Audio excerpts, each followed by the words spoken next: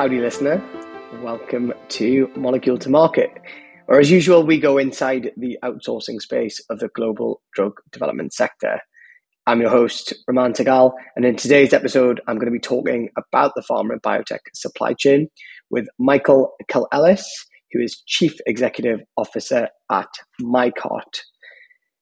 Mike was a really terrific guest, someone I'd not met before or spoken to in the past, so it was great to meet him and just find out his journey to the roles that he does today.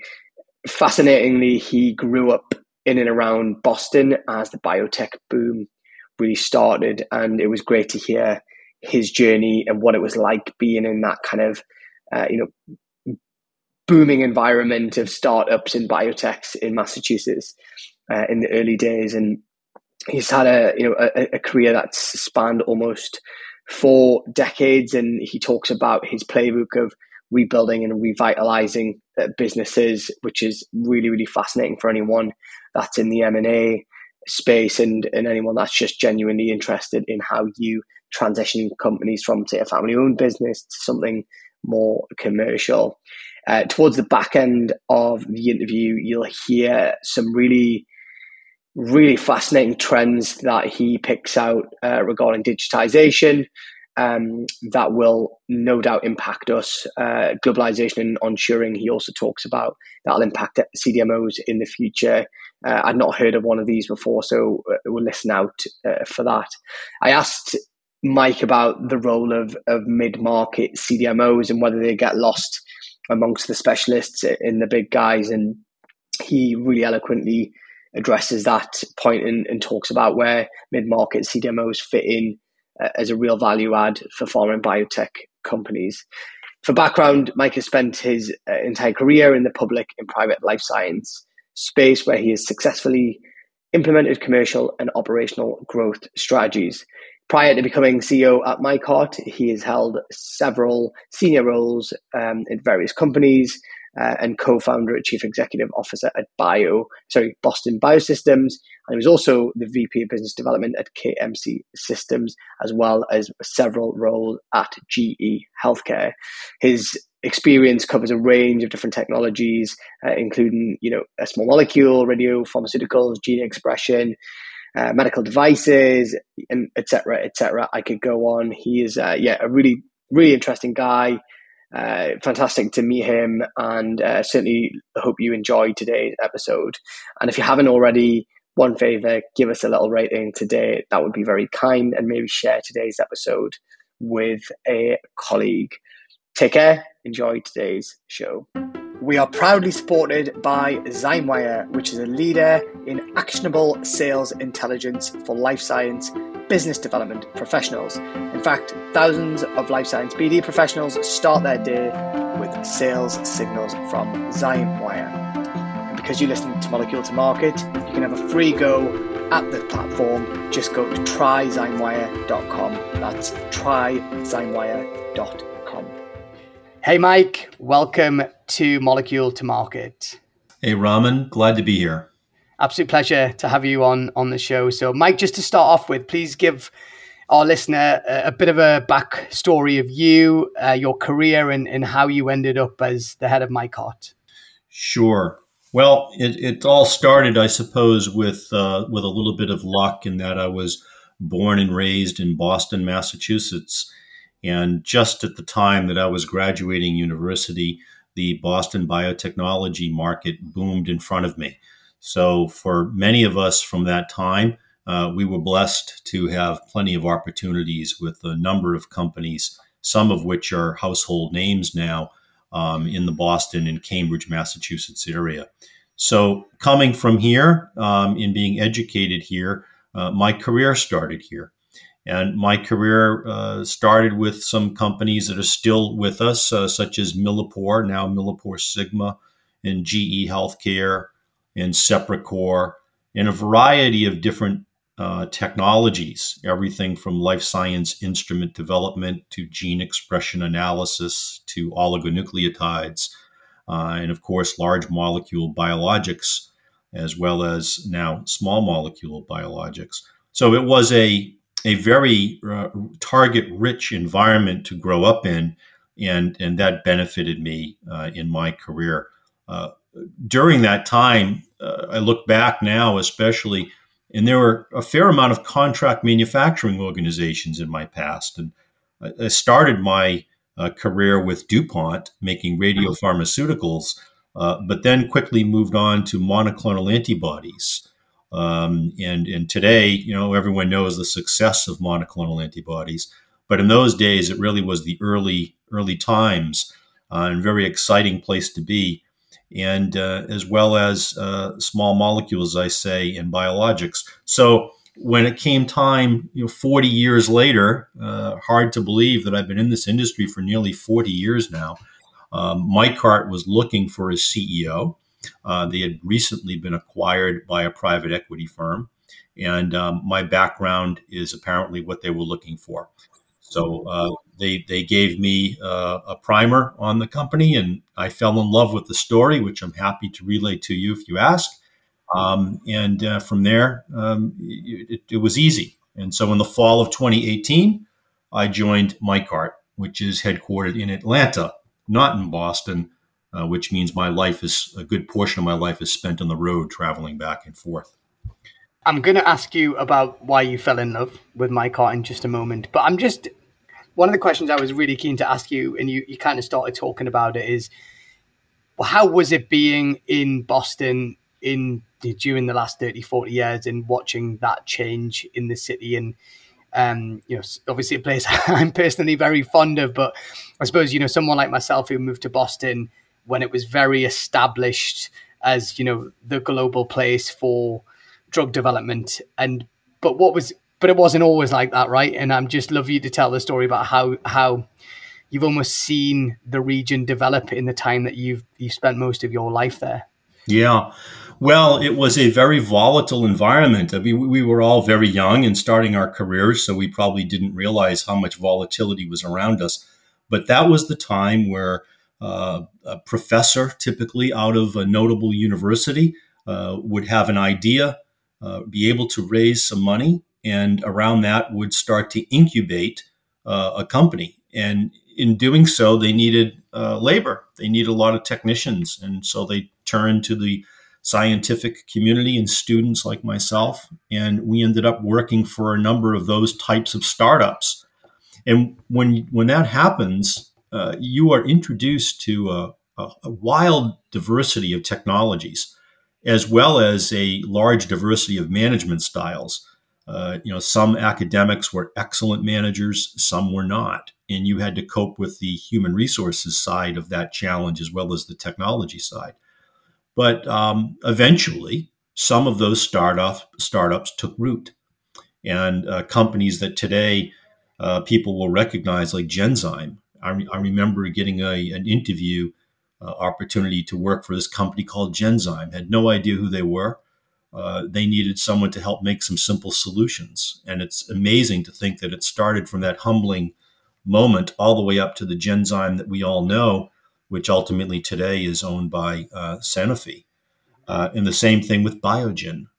And so there were a whole host of companies like that.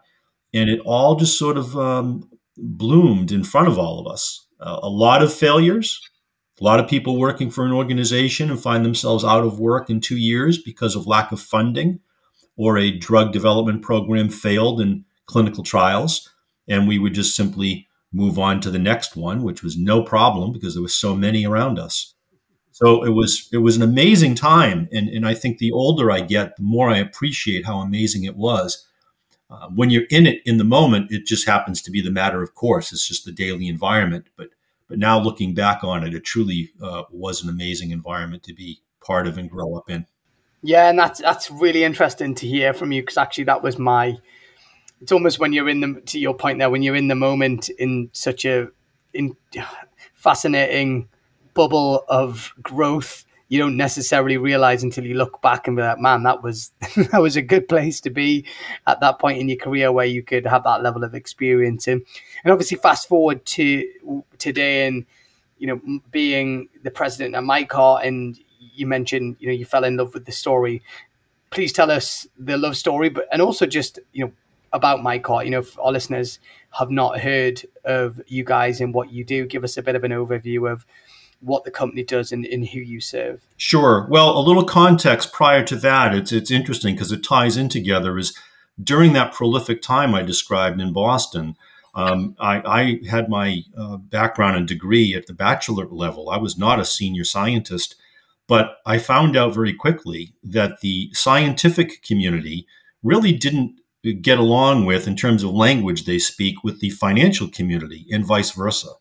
So every time someone needed to manufacture something, or there was a business challenge that needed to be done, they were looking for volunteers, and I kept raising my hand.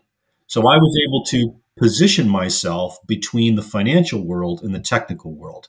And I did that for nearly 20 years, and my career went along with that growth. Fast forward to a variety of other opportunities prior to MyCart, where people started to say, we need someone to help us rebuild this company, or we need someone to run this division that isn't doing so well. So someone with my background, understanding both communities, the financial one and the technical one, was able to fill those roles. And fortunately for me, I enjoyed doing that. So the phone rang one day, and it was the private equity firm that had acquired MyCart, and they were looking for someone to run it. And fortunately, in the community that I just described, word of mouth and referrals are usually the way you find these opportunities. Although they're advertised, it helps to know a fair amount of people who trust you. So they told me the story of MyCart, and it's very simply this. MyCart is a 47-year-old family-run business up until the point of acquisition in 2018. The family were Cuban immigrants, and the mother of the mother and father and mother situation that came from Cuba, the mother was a pharmacologist, which was quite unusual for the day to have a woman in that kind of senior management role. Where now it's quite common, but in the 1960s and early 70s it was not. And she was one of the first people to look at an existing drug and modify its dosage form and start to file what eventually became ANDAs and create this drug portfolio. And of course, that led to contract manufacturing, of which there are of quite a few companies that are into the packaging and contract manufacturing business in the southeastern United States. So that were the beginnings.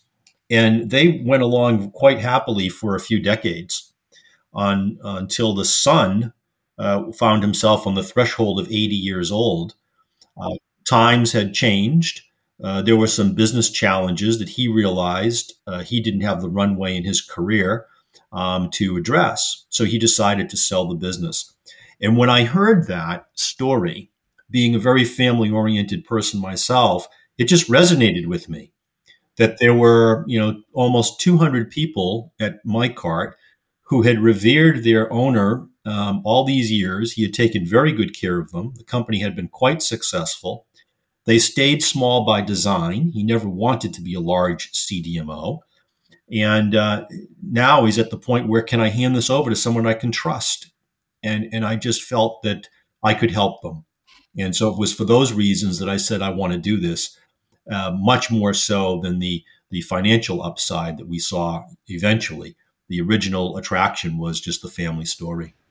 And so, just so I understand, I mean, what a great story that is anyway. So the private equity company, which I believe is it Nordic Partners in my research, when they purchased the company, is the son still involved in the business now, or is it still, involved at all, or is it now it's now the baton has been passed to you to take the business forward? Yeah, no, he was clearly at the end of his tenure there at MyCart, being in his late 70s, almost 80 years old at the time. So he is not involved. And what we've done is reassess the marketplace when we got there, hired almost an entirely new management team. Many of the former management team were retiring, so we needed to replace them anyway. So we rebuilt the management team. Then we rebuilt the middle management with people that had considerable pharmaceutical manufacturing experience. some of whom from the large CDMOs that are out there, Catalent, Patheon, Cambrex, and such, and reestablish the company that way. So he's no longer involved, but it's been fun to restructure and reorganize the business for growth. Well, you said rebuild earlier on, and it's funny, some of the, your background in terms of financial and technical, like you have the interesting hybrid experience to be able to see things from different perspectives and actually do all of this work. And I have to ask about how's the culture evolved in that? Because often when you see private equities acquire companies, the culture can change quite quickly. But it wasn't just about the private equity company. In your case, it was taking, a family-owned and run business with I imagine the previous management and team had ways of doing things that were not necessarily in keeping with where you wanted to take the business. I'm guessing that must have been quite a challenge for you to navigate that. And how has that kind of impacted the culture of you being able to retain some of that DNA, from the previous owners? Yeah, well, that's a great question, because I've done this now several times. The last count, I think it is actually a 7 exactly, where I've been asked to join an organization and revitalize it. So this was nothing new to me, but what you do, at least what I do, the first step is first you have to respect the organization that is in place. If you join a company like this and you come in with an attitude that you're going to change everything very quickly and change the culture quickly, if it has to change, then you very easily can lose control of the organization. It's always best, I find, to come in and respect what was there and then study it. Take the time to meet with the people that have been there for a lot longer than I have and talk to them about why things are the way they are, why they perform certain assays the way they do, why they have procedures written the way they're written, why their customer base is the one that they have enjoyed all these years. And once you understand that, then you can start making changes. And that first period takes about 12 months. It's almost a full year to study a new organization. So that's what we did. And the phrase, well, we do it because that's the way it's always been done, is one that we always remind and joke about and say, no, remember, that's not what we're going to do. We're going to open our minds up and say, what should we do? What does the market want today that the company perhaps was not addressing, but was still behaving in a manner that the market wanted 15 years ago? So that's how you start doing that in changing cultural behaviors, is by being respectful first. After that phase, you enter a different phase where you start to implement a new way of thinking. And that can be done also very gradually. One person once told me that the management style is more like someone trimming a bonsai tree. You clip here, you clip there, and before you know it, you have something that looks vastly different than what you started. And when I say clip, I'm not referring to financial cuts. I'm talking about molding behavior and bringing in new processes that perhaps the company just simply wasn't doing. So that's how it's done. And now we're 3.5 years into it, and the organization is very different. Customers have told us it's very different than it was before.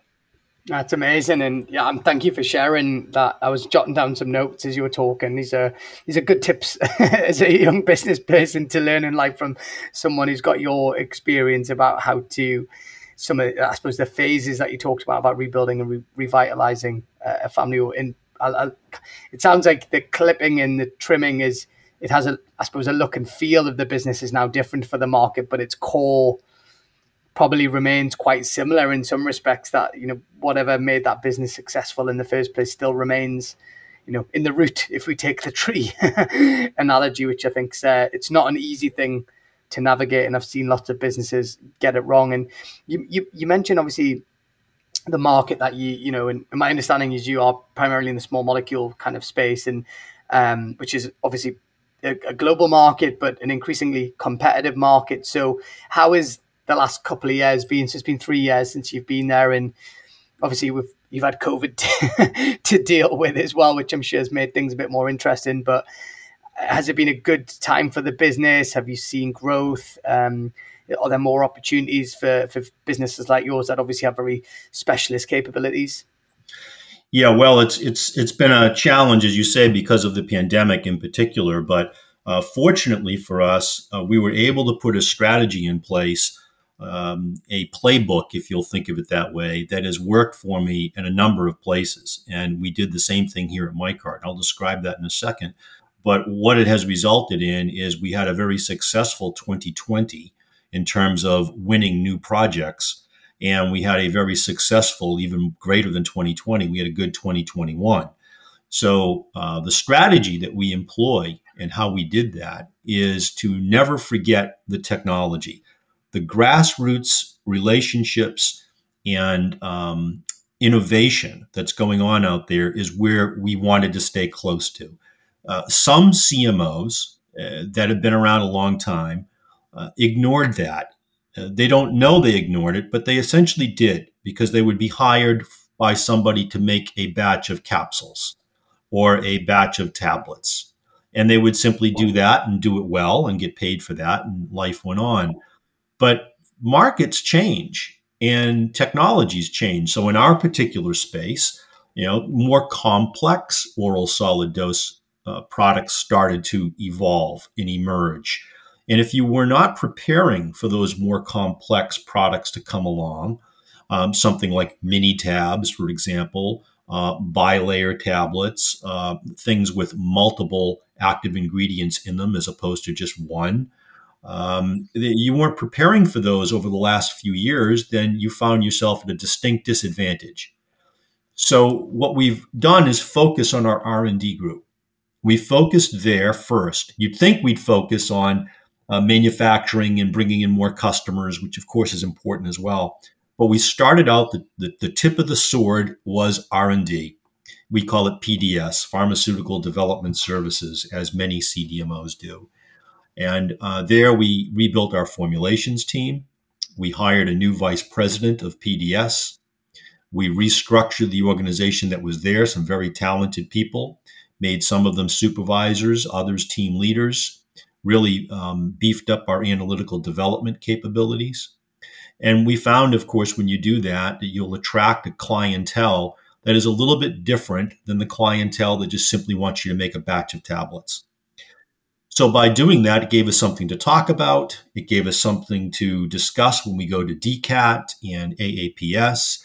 And people started to recognize that MyCart is a value-added mid-market CDMO that has core competencies that are significant enough to help them with their significant drug development problems, but also has the commercial manufacturing capability to take them to the commercial markets, just not through clinical trials. To hear it like that, it sounds very simplistic, but it took 1 year of the studying the organization. It took another 6 to 8 months of doing some primary and secondary market research. What do the customers want? What are they asking of people like us? And then what is MyCart capable of doing given that knowledge that we accumulated? Because we can't be all things to all people. And so that's what we did, and it worked well so far. You're listening to Molecule to Market, where we go inside the outsourcing space of the global drug development sector, the podcast for professionals working in the pharma and biotech contract services space. We are proudly supported by Zymewire, which is a leader in actionable sales intelligence for life science business development professionals. In fact, thousands of life science BD professionals start their day with sales signals from Zymewire. And because you listen to Molecule to Market, you can have a free go at the platform. Just go to tryzymewire.com. That's tryzymewire.com. You said something really interesting, which is, value add mid-market CDMO. Do you find at times, you mentioned obviously you've got the Catalents, the Thermos, the Cambrexes, the kind of the real giant CDMOs in the market, maybe half a dozen. And then there are a lot of smaller specialist players dotted all over Europe and the US in particular. And then there are a handful of what I would class as mid-market CDMOs. Do you guys get lost sometimes in the middle? And what I mean by that is, and please challenge this, it's not an assumption, it's genuinely, I always look at it from a customer's perspective. They either want a big Catalent, or they want a real specialist that can do real small batches and very specialist technology, and you might fit into that kind of bracket more than the bigger one. Is there sometimes a danger that you kind of get a mid-market kind of mid-sized CDMOs get lost in that, or is that not something that you guys have found because maybe you're always invited to pitch? No, it's a very good point, and I wouldn't say that we get lost because we're aware of it. When you're not aware of that phenomenon is when you can get lost. But the challenge for our business development team is to filter through the opportunities and the leads so that we can continue and navigate on the course that we've selected for ourselves and not get lost. But to the point you just made, there are some of our customers that will come to us and have that do not want to work with large organizations because they're just simply too big. Their program is too small for some of the big guys. They can't get their attention. With a mid-market company, you're important to us, and we're large enough to serve their needs. So we find that that's a very good natural relationship, and those are the customers that we're trying to identify. The very small customers, some of the startups, you have to be a little careful there because many of them are cash constrained. And even though they need services, they really can't afford them just yet. So you have to be careful and have the right balance. And for those, we say, well, this is a strategically important program. What they're trying to do could be very, very special. We want to be involved. And we may decide to make an investment in that company, not monetary and by equity. I'm talking about, well, let's do some work for them and adjust our business terms so that they can afford it. A large company, and I've worked with several, most notably GE Healthcare is probably as large as I will ever work at. Large companies can't always do that. They have pricing models, they have margin expectations that are almost fixed, where a mid-market company can be much more agile and flexible in terms of their business terms and conditions. So that's the way we try not to get lost. Focused on what we know we're looking for. If someone comes to us and we know that this is a highly unlikely win, they're probably going to go to a large company. We're just participating in an overly cumbersome RFP process. We'll still do it because we want to meet and introduce ourselves to people within that organization. But we do it knowing from the get-go that it's a low probability event for us. So that's how we filter through that. It's great to get your perspective on that actually, and just see kind of how you and your team navigate that situation and can filter out the opportunities, but actually also recognize the ones that are not right for MyCart. And you mentioned at the start you guys are based in Atlanta, Georgia, a place where I've had the pleasure of visiting a couple of times. I don't know Atlanta, Georgia from a life science perspective specifically. So, and obviously appreciate you're from Boston, so this might be a difficult question, but is there a vibrant life science community there in that part of the world? That is it a bit of a hub for CMOs and CROs? It's just I'm trying to rack my brains to see if we've actually had any guests that are from Atlanta, Georgia, and I genuinely can't think of any. So I was just interested to know also how you have found it, right, as a Northeasterner, that what has been your perception of obviously the culture down there and working with people in Atlanta. Well, that's another great point because if you're born and raised in Boston like I am, I was going to say was, but still am, you tend to think that the world revolves around the biotech community in Boston and in the Bay Area. And of course, in the United States now, there are other hot zones of life sciences compared to just those two. But those were the two prominent ones back in the 1980s. So what's up with Atlanta? Well, first of all, Atlanta is a very vibrant city and one that is undergoing explosive economic growth. When you go to Atlanta, you'll see large buildings being built and corporate headquarters moving to Atlanta. So in terms of talent, for the non-life science positions, financial talent, marketing talent, there's an abundance of labor there for that. But in addition, the Georgia Bio organization is in place, and they're actually very active. And there are a fair amount of companies that are in the life sciences in the Atlanta area.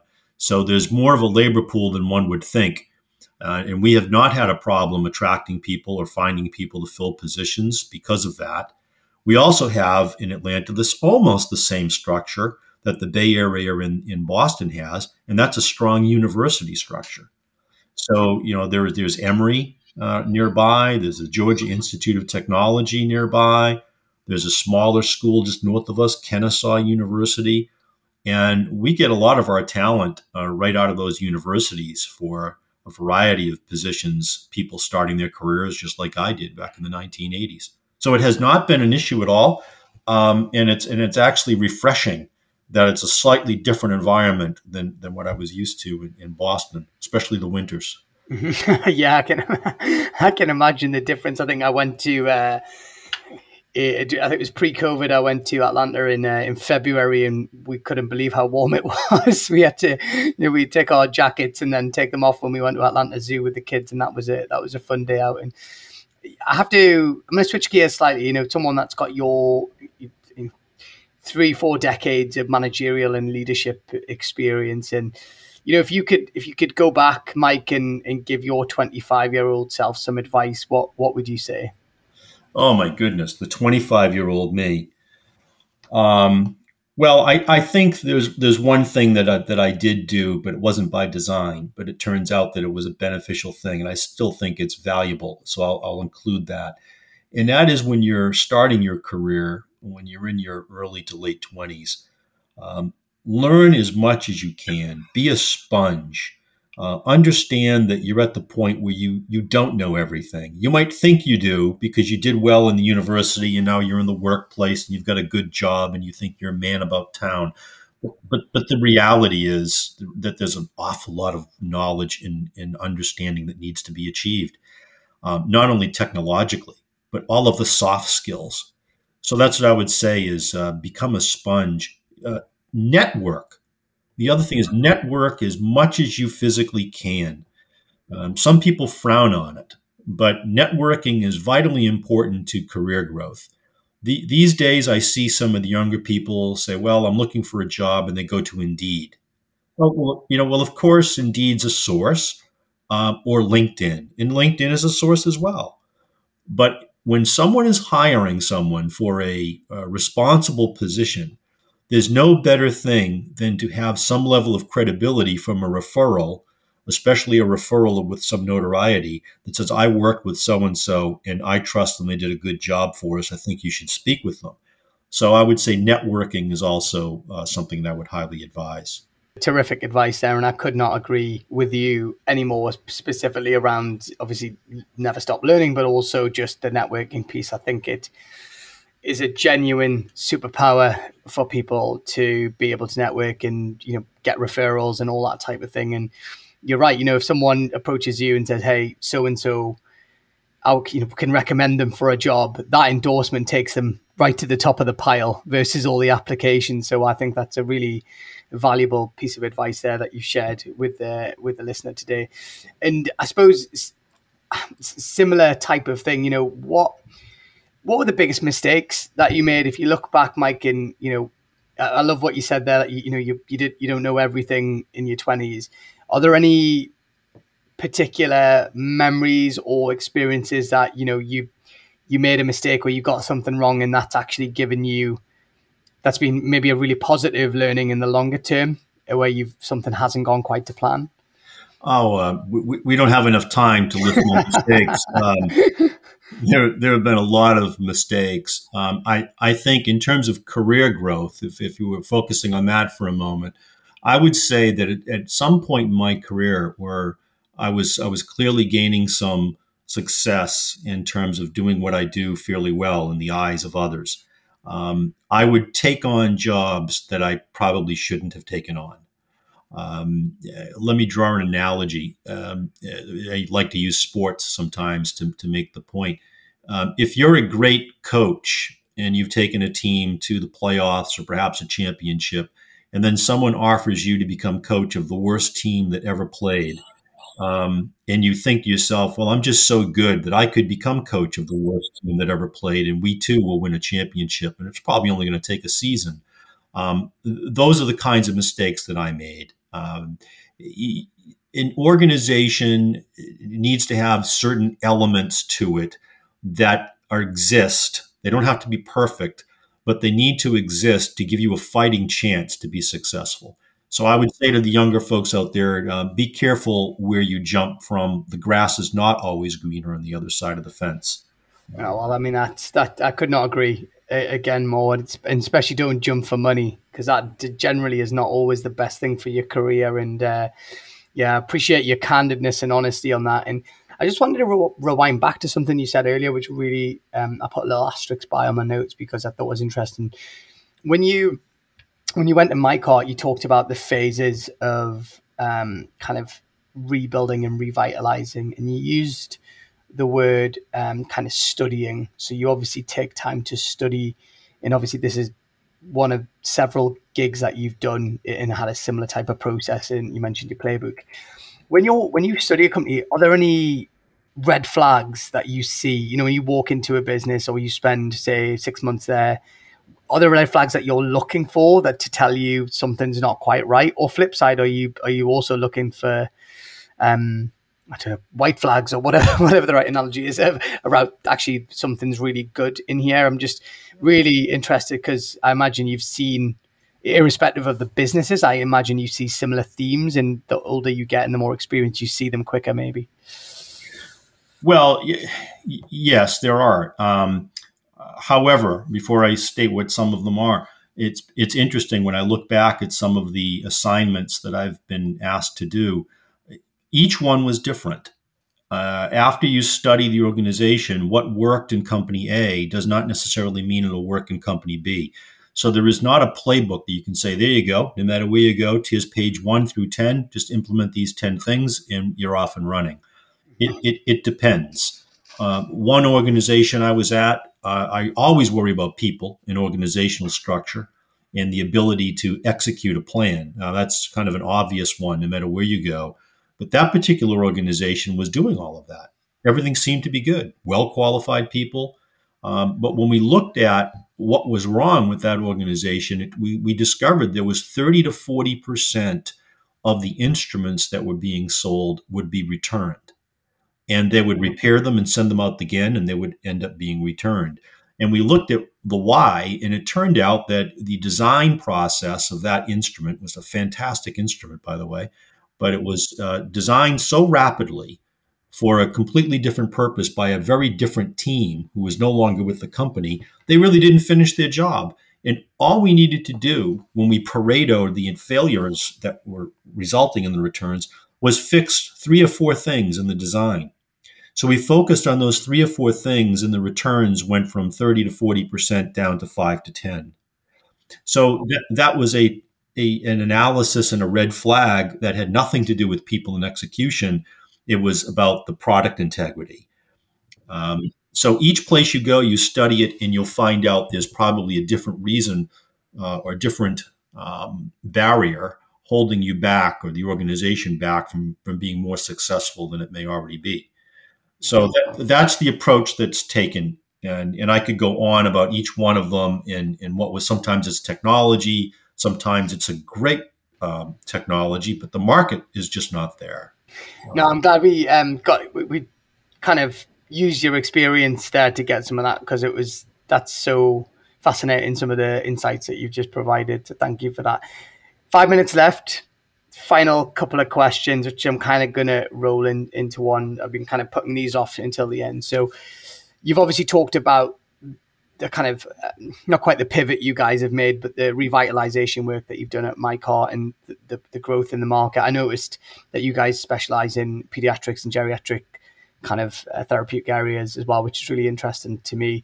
And so let's talk about trends and what's going on in the market and what are you guys seeing? It's something our listeners really get a huge amount of value from. And obviously you've talked about more complex dosage forms and formulation, and what's driving some of that? Any predictions you've got from the future? Appreciate I've just given you about 10 questions in one, Mike, but I suppose, if you want to wax lyrical about what you're seeing in the market and where you think it's going to go, we'd absolutely love your thoughts on that.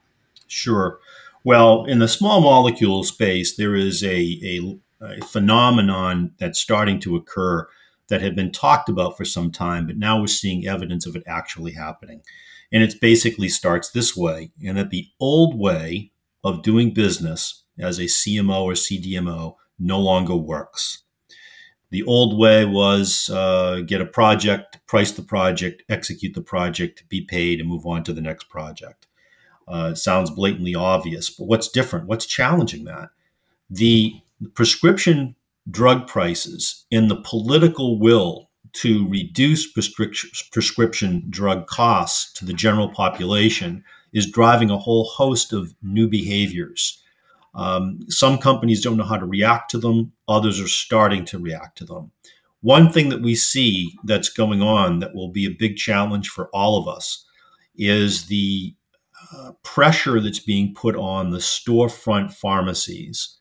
The old model from the drug distributors of brick and mortar stores in all of our neighborhoods that we all know and we all frequent, and with the impulse selling of buying chocolates, gift cards, and everything else, by the time you get to the pharmacy counter, that is being challenged in a very, very serious and now organized way. You're seeing Amazon challenge it, Walmart challenge it, Mark Cuban's new company. People talk about that a lot because he has brand recognition from his name, but he's really not the inventor of this model. That's the direct to customer, eliminate the middleman business model that's happening. And that's going to have a significant effect on the CDMOs as well. So there's an opportunity for companies like us to manufacture drugs on a cost plus basis and still do well, and then ship that drug directly to the customer who's ordering it. The customer will probably not order it directly from a MyCart. They may order it through the Cuban database or the Walmart database or some of these other larger companies. So the digitalization of the prescription drug business is going to have a profound effect, just as Amazon did with the large box stores for appliances and televisions and everything else you want to buy these days. You can get almost anything from Amazon. So that's probably the biggest trend that we see happening. Along with that is the reliance on offshore manufacturing. We've all known that it's been there, but the pandemic has really brought it to light. And we are now seeing evidence at MyCart, so I'm sure others are too, of European companies and people in the APAC region coming to the United States and companies like us saying they need U.S. presence. They're trying to get ahead of the potential legislation that's in Congress now, not necessarily passed, but I'm told there are over a couple of dozen of bills on the floor and most of them have bipartisan support. So something's bound to happen where legislation would require perhaps import taxes on drugs that are coming into the U.S. or certain critical medicines that the U.S. population needs and other countries do too, to be manufactured here, the so-called in-country, for-country model. If that happens, the existing people who are enjoying that market share today aren't just going to walk away. They're going to try to plan for it, just like BMW makes cars in the Carolinas. Toyota moved here many, many years ago, makes cars in the U.S. It's the same phenomenon. It just hasn't happened in drugs, and it's about to. That's excellent. There's two really fascinating trends that you've just talked about there. Obviously, the onshoring one and the impact that has, but I was really fascinated to hear your thoughts on the digitization and the kind of cost plus model of potentially a world where CDMOs will supply direct to companies, effectively therefore missing out typical pharmacies and that type of thing, which we've seen in other industries. And so I think our space is certainly ripe for digitization and change. So, unfortunately, Mike, we are out of time, which is a real shame because I have learned a huge amount in the last 40 minutes talking to you today. So thank you so much for being a guest on Molecule to Market. What an absolute pleasure. And I'm sure our listener has stayed right to the end of this episode because they've probably got some real golden nuggets, both in terms of leadership but also industry trends as well. So, congratulations on your career success and obviously the great work that you're doing at MyCart. Well, thank you. It was great fun. And if we can do this again on a different topic, we're more than happy to participate. I will definitely hold you to that. Take care. Thanks, Mike. Alrighty. Thank you. Hi again. Thanks so much for tuning in to Molecule to Market. We hope you enjoyed today's episode. You can find more shows on Spotify, Apple Podcast, or wherever you like to listen. Get in touch with us on our website, moleculetomarketpod.com, and follow us on LinkedIn or Twitter, and we will see you again next week. You're listening to Molecule to Market, where we go inside the outsourcing space of the global drug development sector, the podcast for professionals working in the pharma and biotech contract services space. Molecule to Market is sponsored and funded by Remarketing, an international content, digital, and design agency that helps companies get noticed, raise profile, and generate leads in life sciences.